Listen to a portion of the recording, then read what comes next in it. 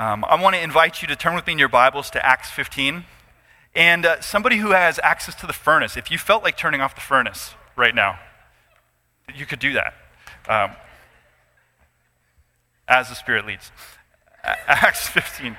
So, Acts 15. As you're turning there in your Bible, I can't actually overstate today how important this passage is for not just the book of Acts, but for the Christian life. This passage right here represents not just the center of the book of Acts physically, like this is at the center of the book, but also theologically. Everything's coming to a head right here. This passage represents the most monumental meeting in the early church, and it's a meeting that has ripple effects that lead to this room today. We wouldn't be here today if it weren't for the meeting we're about to read in Acts 15. So this is hugely important, and in order to see how important it is, we need to remember how we got here. And so if you've been tracking through the book of Acts, you know that Jesus gave his apostles an assignment. He said, "You will be my witnesses in Jerusalem, in Judea, and Samaria, and to the ends of the earth." And so Jesus is telling his believers, he says, we are now going out. This isn't just a Jewish movement, this is going out to the nations. And so for the last 15 chapters, we've been watching as the gospel has broken all of these boundaries, these physical boundaries, these cultural boundaries, and now we've got this group that was 300 Jewish believers in Jesus hiding in an upper room. That's where we found them. Now this has moved to the most diverse movement in the Mediterranean world. And Jews and Greeks and barbarians and Scythians and slaves and free and men and women, they're all worshiping together, glorifying Jesus. And it's amazing, and it's everything that Jesus said would happen. And we come to discover it's wildly complicated, actually.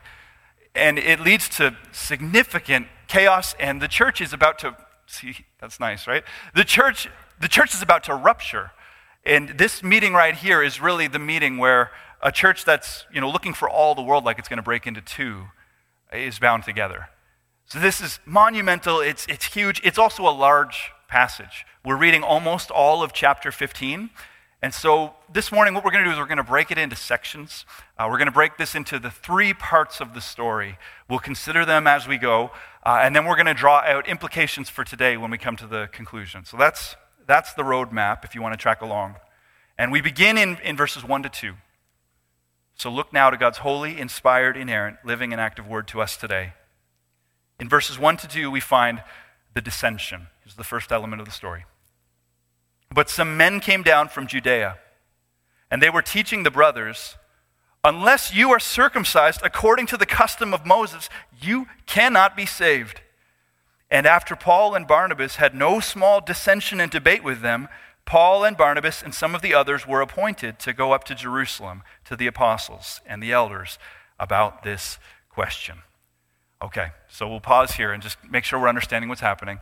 So if you remember, the context of this story is that Paul and Barnabas have just come back to Antioch from where? What were they just doing? Their first missionary journey. That's right. So they've been going out and they've been preaching the gospel to these Gentile people groups, and everybody's getting saved, and it's glorious. And so now they've come back to Antioch. They're giving this report to the church, and everybody's just celebrating and excited. But we come to discover here in chapter 15 that there's another report that's being given in Antioch. That some of the believers from Jerusalem have made their way up to Antioch, and they're gathering people together, and they're saying, listen, this isn't real salvation. This isn't real. The things you're celebrating, it doesn't count. Until somebody is circumcised, until they come under the law of Moses, they can't actually be saved. In verse 5, we get a bit more clarity about their argument. Verse 5 says, some believers, so these are Christians, who belong to the party of the Pharisees, former Pharisees, they rose up and said, it is necessary to circumcise them and to order them to keep the law of Moses. So here we have these dissenters, and we get a better idea of who they are. They're believers who used to be Pharisees. You remember the Pharisees from the Gospels? The Pharisees gave Jesus a lot of grief. It was a section of Judaism that was really passionate about keeping the law, so passionate, in fact, that they added extra laws on top of the law to make sure you didn't even get close to breaking the law. So if the law was, don't touch the stove, they made a law that said, don't even go into the kitchen. Right? There is no law about not touching the stove, but that's the idea. Because they know if we don't want to touch the stove at all, so let's not even risk it. Let's just stay out. Let's stay out of the building. That was the way that they thought. So these are people who are building laws upon laws. They love laws. They love fences. They love control. That's the movement that they've been saved out of. Now they love Jesus, but they're bringing all of that old thinking with them. And they're looking at this Gentile church, and they're very concerned because they're wondering, who's teaching these guys about the fences? It's anybody, who here is interviewing? Did you make sure that they're circumcised? Did you make sure that they know about the dietary laws? No, this isn't real. Quit your celebrations. Be careful here. That's what's happening in Antioch. And you can realize how that would be wildly complicated. Over here, you're celebrating that these people have been included. Over here, you're warning that this isn't the real thing. And conflict was bound to happen. And conflict did happen. In fact, not only was this conflict happening in the city, this conflict was happening within even the leadership. So the Apostle Paul, at one point, he has to rebuke Peter.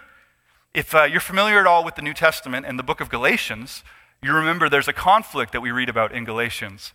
Well, that conflict roots back to this conflict here in Acts 15. That Galatians 2 describes kind of the events that led to the Jerusalem Council. And so let me just read a little section from Galatians 2. It uses the name Cephas, and Cephas is another name for Peter. So when you read Cephas, that's Peter. It says, "But when Cephas came to Antioch, I, Paul, opposed him to his face, because he stood condemned. For before certain men came from James, he was eating with the Gentiles.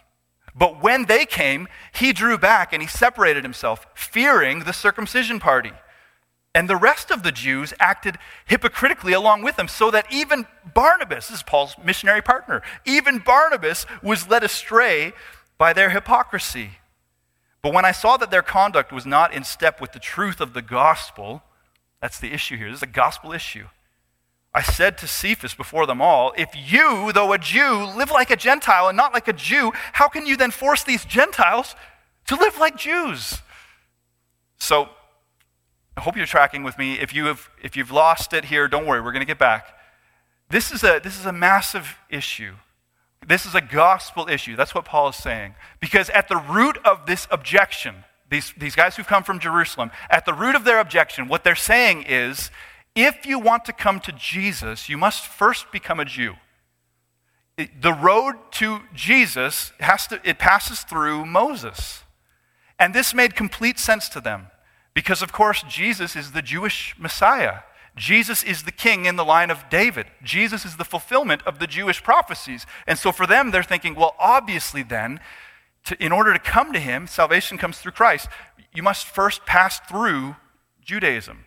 You must be a Jew in order to come to Jesus. And Peter, who used to be clear on this, when these guys came in and they started making their compelling arguments, suddenly Peter, he's sitting at a different table because he doesn't want this group judging him. And even Barnabas, it says, even Barnabas fell under their influence. Can I just remind you of something? Barnabas was on this missionary trip with Paul. Just like a few weeks ago, Barnabas was standing outside of the temple of Zeus, preaching to the Gentiles, watching as they're all coming to Christ, getting saved. And now here Barnabas is, and he's afraid to sit with the Gentiles because he's like, I don't know. I don't want these guys from Jerusalem judging me. So this is hugely important. Because anytime we add something to the gospel, and this anytime we add anything to the gospel, we lose the gospel. How are we saved? By grace through faith in Christ. That's how we're saved, through Christ. Jesus said, I'm the way, the truth, and the life. No one comes to the Father except through me. We're saved by faith in Jesus. Anytime somebody says, yeah, absolutely, we're saved by faith in Jesus, plus circumcision, or plus the law, or plus baptism, or plus anything. Anytime we add a plus to that, we've lost it entirely. And Paul says, you're losing the gospel. And so he stands up in front of the whole congregation and he rebukes Peter to his face. And I bet he's also glaring at Barnabas too. He's like, you know better. That's the dissension. That's what's at stake. And the church realized, whoa, this is a very, very big deal. We got to get to the bottom of this.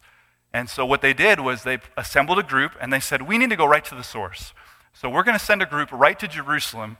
And we're going to find out who sent these guys and with whose authority are they speaking, and what's the verdict here? How do we navigate through this? So that brings us to the second part of our story, and that is the deliberation. Look with me first at verses 3 to 6. We read, "So, being sent on their way by the church, they passed through both Phoenicia and Samaria, describing in detail the conversion of the Gentiles, and they brought great joy to all the brothers. When they came to Jerusalem, they were welcomed by the church and the apostles and the elders, and they declared all that God had done with them. But some believers who belonged to the party of the Pharisees rose up and said, 'It is necessary to circumcise them and to order them to keep the law of Moses.' The apostles and the elders were gathered together to consider this matter." We're going to pause there. I want to draw out one important detail, though it's kind of secondary to what we're saying. So if you can imagine, we're going to take a bit of an aside. I do want you to see something. When they assemble together, they don't just bring this question to the apostles. Look again at verse 6. They bring it to the apostles and the elders. That's interesting, and that's important. If you scroll down to verse 22, when they've made their decision, it says, "Then it seemed good to the apostles and the elders with the whole church to choose men from among them and to send them to Antioch with Paul and Barnabas." I want you just to notice this detail because it is really important. The apostles could have made this decision on their own. They had the authority to make this decision on their own. They didn't need to bring the elders into the discussion, nor did they need to have the church affirm the decision. The apostles could have spoken. And yet, they brought the elders into the mix. So the question is, why? Why would they do that? Why is Luke highlighting that in this passage? And the answer, I would argue, is that the apostles were wisely weaning the church off of a mindset that says we're going to go to them and they'll answer it for us. And what they were doing instead was they were enabling and empowering and instituting a way of discerning and finding a way forward that could be replicated in all of the churches, right? And that's, in fact, the Apostle Paul did the same thing. Remember, after his first missionary journey, what did he do? He went back and he appointed elders in every church, right? So this is the New Testament pattern. It's like, because you're going to have problems. You're going to have discussions. You're going to have things you need to work through. And you're going to need people who are discerning, people who can teach and can chart the way forward. And the apostles right here are enabling these elders to do that in the church in Antioch. And that's important. It's particularly important today. I want to bring it to your attention because right after this service, we have our first nominating committee meeting. And a number of representatives from the congregation are going to go up and we're going to pray. And we're going to be asking the Lord to identify future elders in this church. Because we need this. Every New Testament church needs elders who can lead the way forward and discern through these issues. And so if I can encourage you, be praying for that for us. They needed it and we need this. But now we'll jump back into the discussion itself. And what we find in the discussion is that there are 3 speeches in this gathering. So you can imagine they get the church together like this. You're all here. You realize something's going on. We got to figure this out. And so they have 3 speeches. The first is Peter. Then Paul and Barnabas give a speech, but Luke doesn't really record their speech, probably because we've been following them for this whole thing, so we know what they would say. And then he concludes with a speech from James. So these 3 speeches. And in these 3 speeches, essentially he makes 2 points are made. So Peter, Paul, and Barnabas make 1 point, James makes another point. Let me just walk through those so that we can see them together. The first point that Peter, Paul, and Barnabas make is this: the conversion of the Gentiles has already been validated. I just realized I should just clarify in case there's one person who doesn't know. What's a Gentile? A Gentile is anyone who is not Jewish. Does that make sense? So you've got this religion that was Judaism, and Jesus is the Jewish Messiah, but now it's going out to the nations. And so how do we make sense of all these people who aren't Jewish coming to faith? Those are Gentiles, okay? And the conversion of the Gentiles, they argue, has already been validated. Look with me at verses 7 to 12. And after there had been much debate, Peter stood up and he said to them, "Brothers, you know that in the early days God made a choice among you, that by my mouth the Gentiles should hear the word of the gospel and believe. And God, who knows the heart, bore witness to them, by giving them the Holy Spirit, just as he did to us. And he made no distinction between us and them, having cleansed their hearts by faith. Now, therefore, Why are you putting God to the test by placing a yoke on the neck of the disciples that neither our fathers nor we have been able to bear? But we believe that we will be saved through the grace of the Lord Jesus, just as they will." And all the assembly fell silent. And they listened to Barnabas and Paul as they related what signs and wonders God had done through them among the Gentiles. So we'll stop there. So Peter, in his argument, he essentially kind of looked out at the congregation and he said, "Listen, I know you're struggling with this. I know you're wrestling through this. But I got to tell you something. You may not like this, but God is doing this whether you like it or not. He has already given his verdict on this." And then he pointed back to a story from chapter 10, the conversion of Cornelius. If you were with us, you've heard us preach on that. If not, you can go back and listen to that. But he points back at the story of Cornelius. Cornelius was a Gentile man. He was not circumcised. He did not observe the law of Moses. And yet, God led Peter to Cornelius, and he led Cornelius to Peter through dreams and visions. He brought them together, and God saved Cornelius and his household, apart from circumcision, apart from observing the law of Moses. And then, just in case people would have doubts about was that real conversion, God recreated the Pentecost experience in Cornelius' household, fills the whole family with the Spirit. They're speaking in tongues. And Peter comes back and he says, "Listen," and there were witnesses.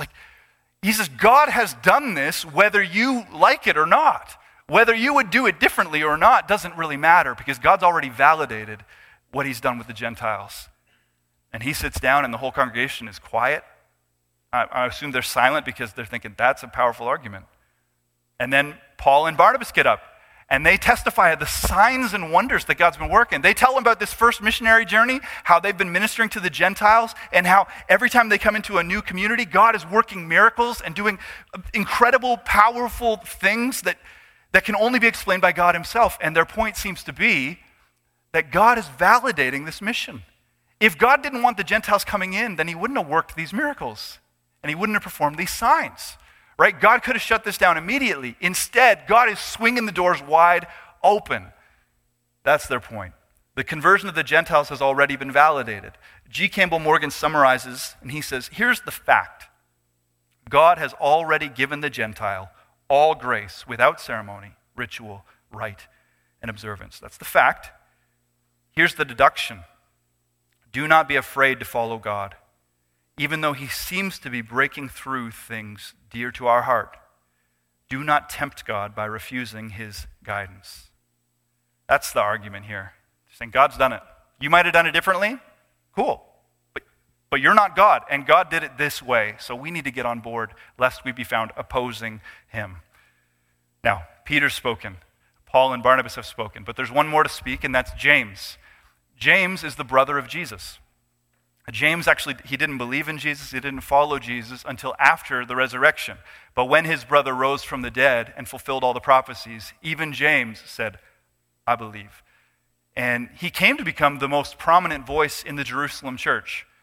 In fact, he seems to be seen as kind of the voice of orthodoxy.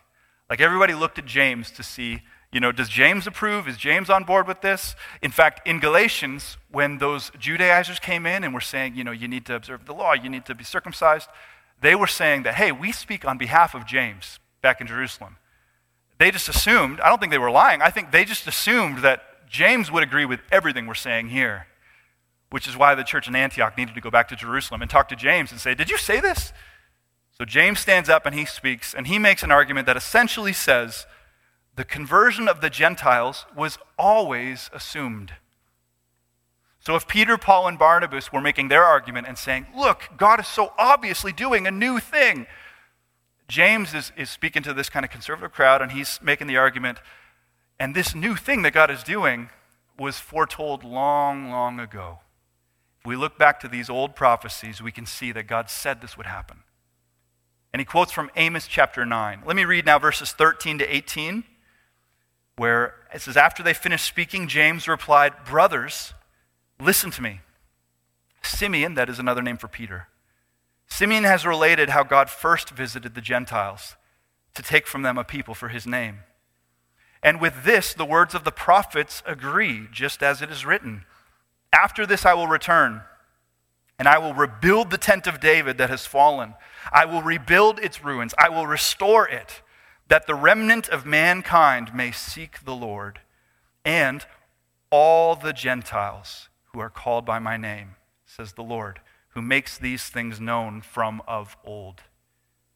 So James is quoting from Amos 9, and he's saying, brothers, sisters, this has always been the plan.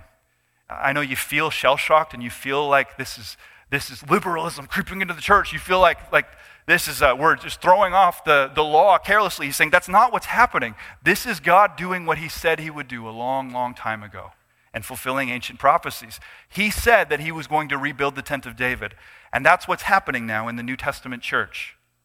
Remember, Jesus said that he's the cornerstone and that now the church is being built into this temple of the living God. 1 Corinthians 3:16, Paul says to the church, do you not know that you are God's temple and God's Spirit dwells in you? So James is saying here, the tent of David is being rebuilt just like God said would happen, and it's us, it's this church. And as God is rebuilding and restructuring, he told us long ago that the Gentiles were going to be a part of this plan. Remember? Then he quotes Amos 9. It's like, yeah, now you remember, right? So this isn't novelty. This isn't recklessness. This was God's plan. It's been assumed from the very beginning. One commentator summarizes, the point would seem to be that God is doing something new in raising up the church. It's an event of the last days, and therefore the old rules of the Jewish religion no longer apply. God is making a people out of the nations. And nothing in the text suggests that they are to become Jews in order to become God's people. So James spoke, and that settled the matter. Even the dissenters, like everybody just said, okay, we're on board. But now a decision needs to be made because you've got churches, like all these Galatian churches, all these churches from the first missionary journey, they're all wondering, like, are we saved or not? So they've got to communicate back the decision they've made. And that brings us to the third element, the decision. This is our longest reading. We're going to read from verse 19 all the way to 29. We'll pick up at the end of James's speech. This is James speaking. He says, therefore, my judgment is that we should not trouble those of the Gentiles who turn to God, but should write to them to abstain from the things polluted by idols, and from sexual immorality, and from what has been strangled, and from blood. For from ancient generations Moses has had in every city those who proclaim him, for he is read every Sabbath in the synagogues. Then it seemed good to the apostles and the elders, with the whole church, to choose men from among them and send them to Antioch with Paul and Barnabas. They sent Judas, called Barsabbas, and Silas, leading men among the brothers, with the following letter. The brothers, both the apostles and the elders, to the brothers who are of the Gentiles in Antioch and Syria and Cilicia, greetings. Since we have heard that some persons have gone out from us and troubled you with words, unsettling your minds, although we gave them no instructions, it has seemed good to us, having come to one accord, to choose men and to send them to you with our beloved Barnabas and Paul, men who have risked their lives for the name of our Lord Jesus Christ. We've therefore sent Judas and Silas, who themselves will tell you the same things by word of mouth, for it has seemed good to the Holy Spirit and to us to lay on you no greater burden than these requirements, that you abstain from what has been sacrificed to idols, and from blood, and from what has been strangled, and from sexual immorality. If you keep yourselves from these, you will do well. Farewell. All right. So they've made a decision, and there are two parts to the decision. So this is the last section of the story. We're going to bring this to a close. First of all, they had to deal with this question. Do you remember what the main question was? The objection? They had said, for these people to really be saved, if they're really going to come to Jesus, first they need to go through Moses. They need to become Jews in order to come to Jesus. And the Jerusalem Council very clearly declared, Gentiles do not need to become Jews in order to come to Jesus. So that's the most fundamental decision that they made, and it's changed the world. It's the reason why you and I are Christians today. We're very thankful for this, right? They said, we got to keep the gospel clear. In verse 11, Peter said very clearly, you can look back, this is the highlight, underline verse. Peter says, but he's speaking to the Jewish believers, but we believe that we will be saved through the grace of the Lord Jesus. Like, that's how we got saved, just as they will. So how do people get saved? By grace alone, through faith alone, in Christ alone. Peter says, we can't lose that or we've lost everything. That is the gospel, right? That's how we came in. That's how they're going to come in. Anyone who comes into this family is going to come through Christ alone, okay? That's the heart of it. That's the most important thing. We've talked about that a lot. But then they said more, and that's what makes this passage a bit complicated, because there's a second element to their decision. They wanted to guard against legalism. They wanted to guard against this distortion of the gospel that would keep people out. But they had another priority, which is to preserve the unity of this church that had almost split into two. They need to think about how they can charitably live together as the people of God. And so the second element of their decision, we could say, is this: Gentiles should abstain from practices that would needlessly offend. That's, if we could summarize the 4 things they lay out, that's really what they're after.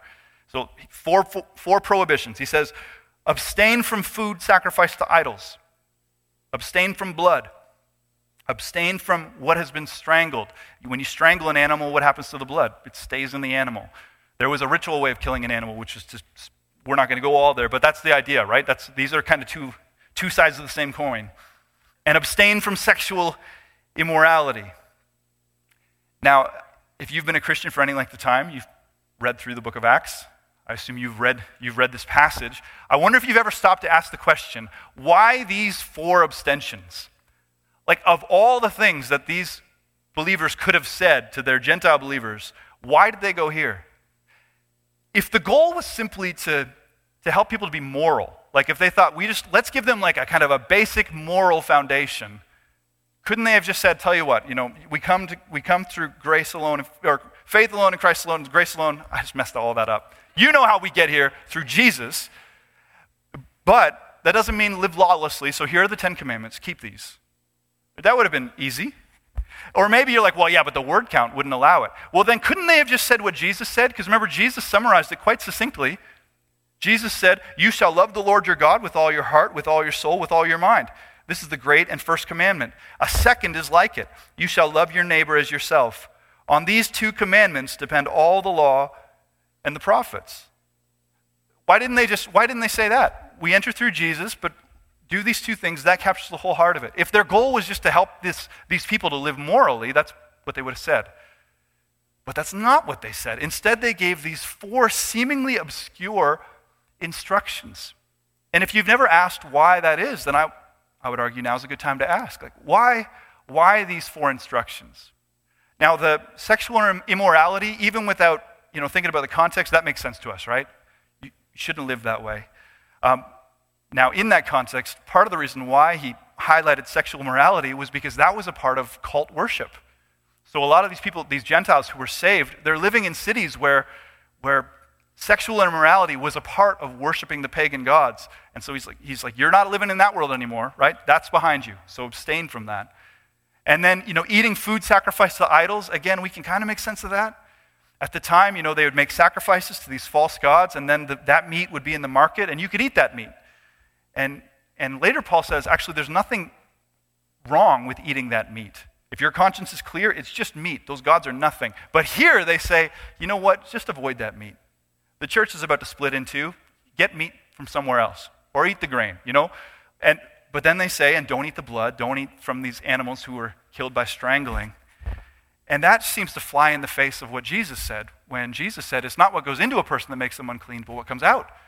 In Mark's gospel, it says, thus Jesus declared all foods clean. So Jesus said all foods are clean, and in this decision they say, hey, stay away from these foods. What's happening here? Well, what's happening here is that they recognize that the church right now is made of these devout Jews who have come to Christ, and these Gentiles who know nothing about Judaism, they've come to Christ. And they said, so we want to make sure that the devout Jews don't put regulations on these incoming believers that are going to keep them out. We got to make sure they don't put barriers there that don't belong. So that's their first ruling. But then they say, but we got to make sure these incoming Gentiles are considerate of their brothers and sisters who are in the faith.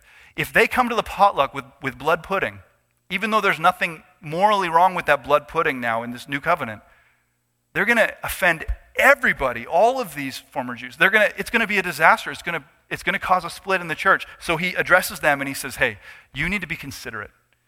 You need to be considerate. And here are just four obvious ways that you can be very considerate of your Jewish brothers and sisters.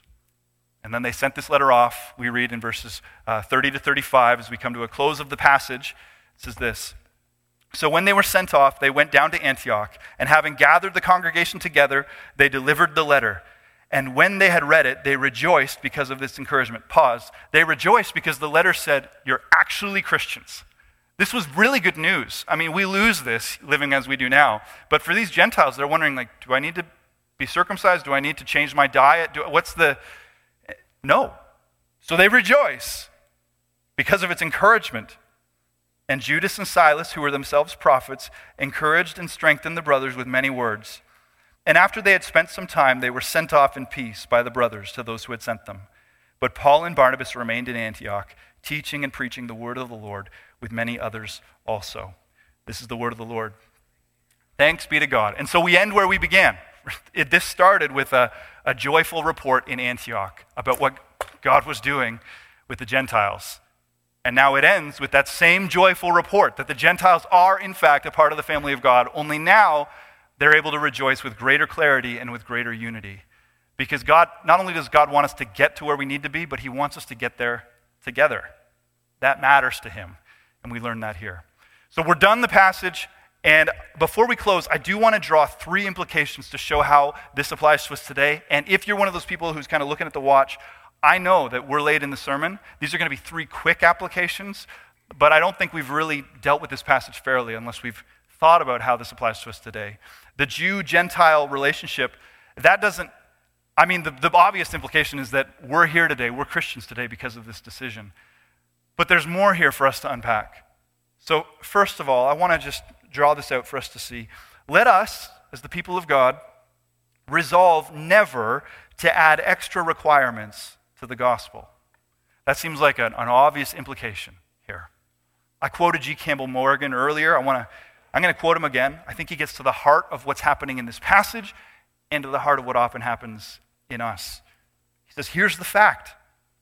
God has already given the Gentile or the whoever has come to salvation through Christ, he's given them all grace without ceremony, ritual, rite, and observance.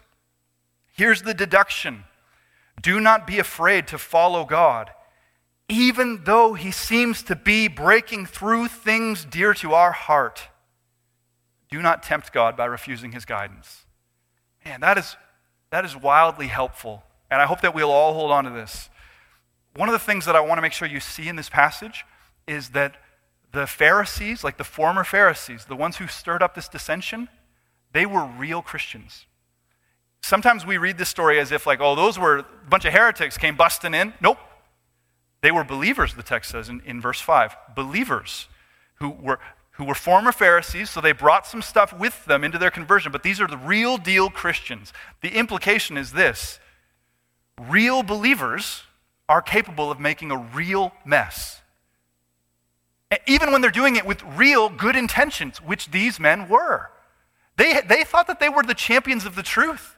They thought that the church was losing sight, was going off the rails into chaos, and they were like, we need to bring back the order and the structure. The stuff that we know from our childhood, we need to bring that back into the church. We need to get it back into alignment. And they were doing that from a place of real love for Jesus. And if we don't see that, then I don't think we understand the depth and complexity of this passage. And we won't understand the depth and complexity of this congregation. Because we've all got a bit of that Pharisee thing in us.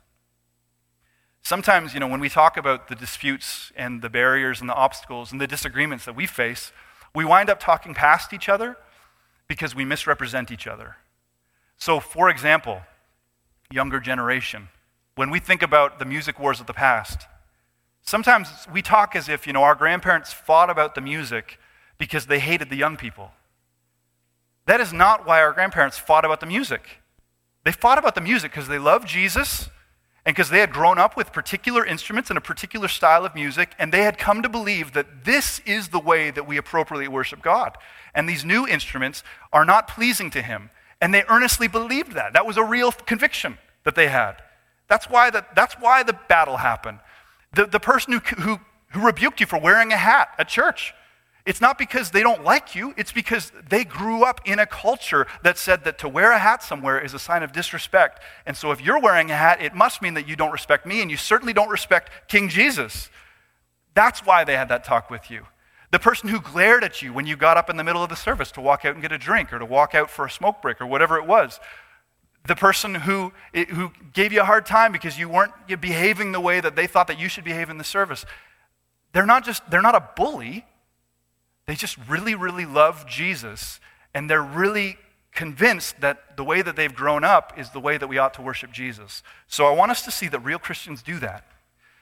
But now I want to speak to those of us who do that, and I want to say real Christians shouldn't do that. That's what we see here. Real Christians shouldn't.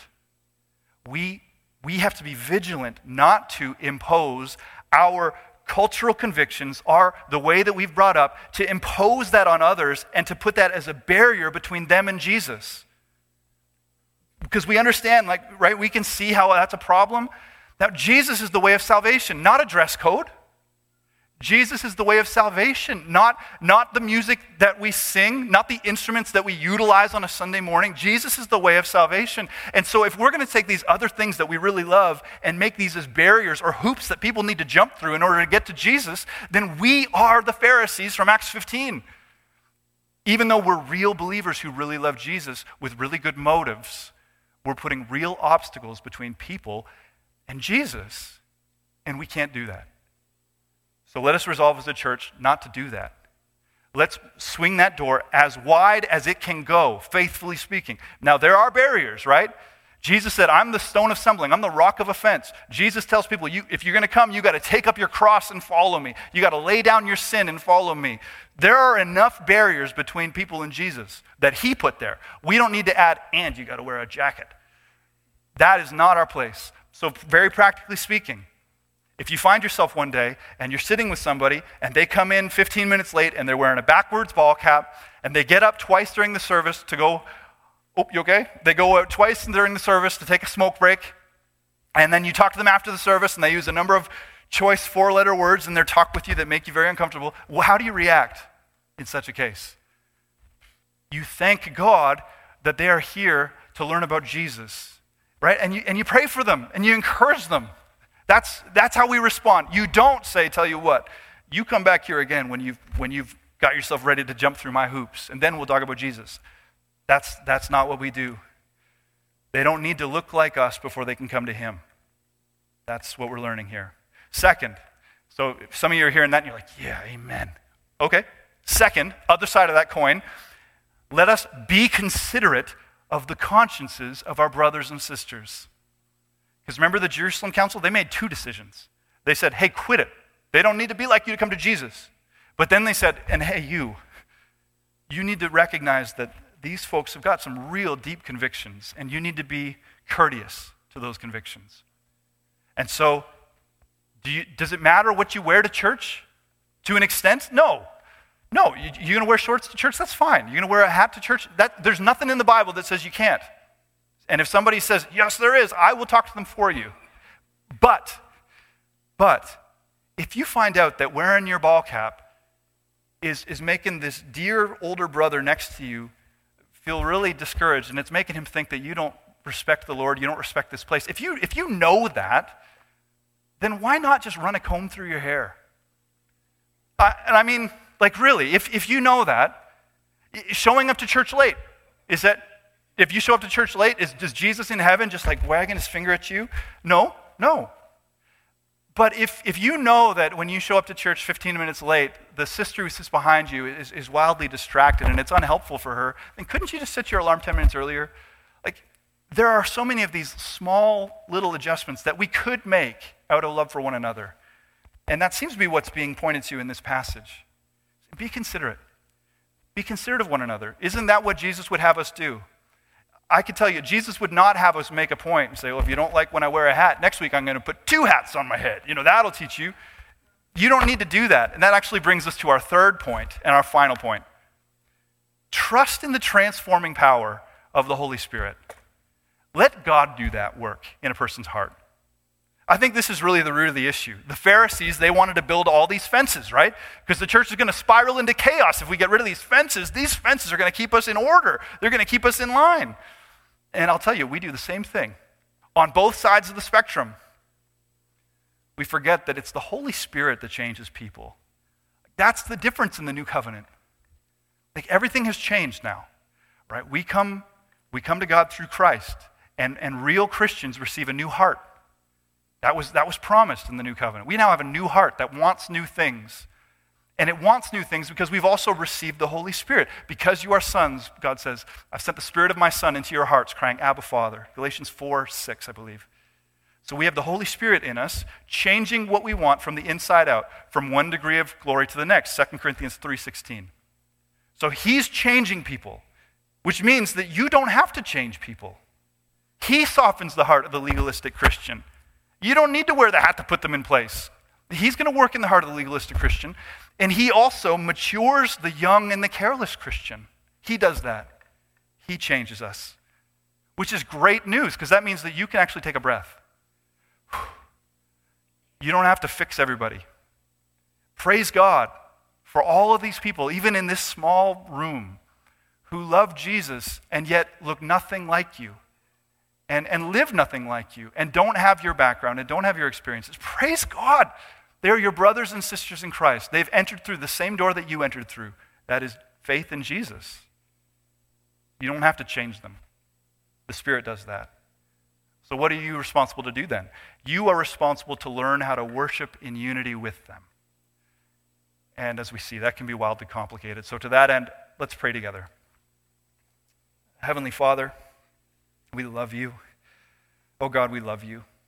And Lord, as I preach this, Lord, help me to trust that the Holy Spirit changes people. Because Lord, I see the ditches on either side. Lord, I see the ditch of legalism. And I know that some people might take what we've heard today and they might take that as a license to look at others who aren't being considered enough and might want to impose that on them. Lord, and I know that there's the ditch of lawlessness on the other side. And Lord, I'm mindful that someone might take what we've said today and just say, well, see, I'm just going to live however I want. I don't need any of that. Lord, and yet, we believe that the Holy Spirit indwells the people of God. And those who have put their trust in Jesus are actually being changed. Lord, help us to trust that. Help us to trust your slow, faithful work. Lord, help us to be humble enough to remember that one of the people who are slowly changing is me. Lord, that as we see the things in others that we wish would change, God, there's a lot of stuff that they're seeing in us that needs to change. And praise God, you're bringing about that change. Lord, we pray that we would be faithful as you reveal things to us. Lord, maybe today something's been exposed. I pray that we would be faithful to confess our sin, Lord, and to lay it down. Lord, I pray that we would become a people who, Lord, who are celebrating new life in Christ. Lord, and trusting you even when it becomes complicated. I cannot think of a church that would have been more complicated than that church in Antioch. Lord, I can't even imagine what they were going through. These were real issues, and yet you were really working in it. Lord, I'm thankful that they were enabled to see that. And Lord, I pray that you would enable us to see it on the days when we find ourselves similarly wrestling and struggling and trying to stay together. And I thank you, Lord Jesus, that you prayed for the unity of the church. You prayed for this. And so we trust that you will hold us together even in the days when it feels like we're fracturing and rupturing apart. So Lord, help us now as we respond to you in praise. Help us now as we go out and we live for you. God, we can't do anything in our own strength, but we don't have to because your Spirit dwells in us. So change this, we pray. In Jesus' name. And everyone said, amen. Worship team, would you lead us?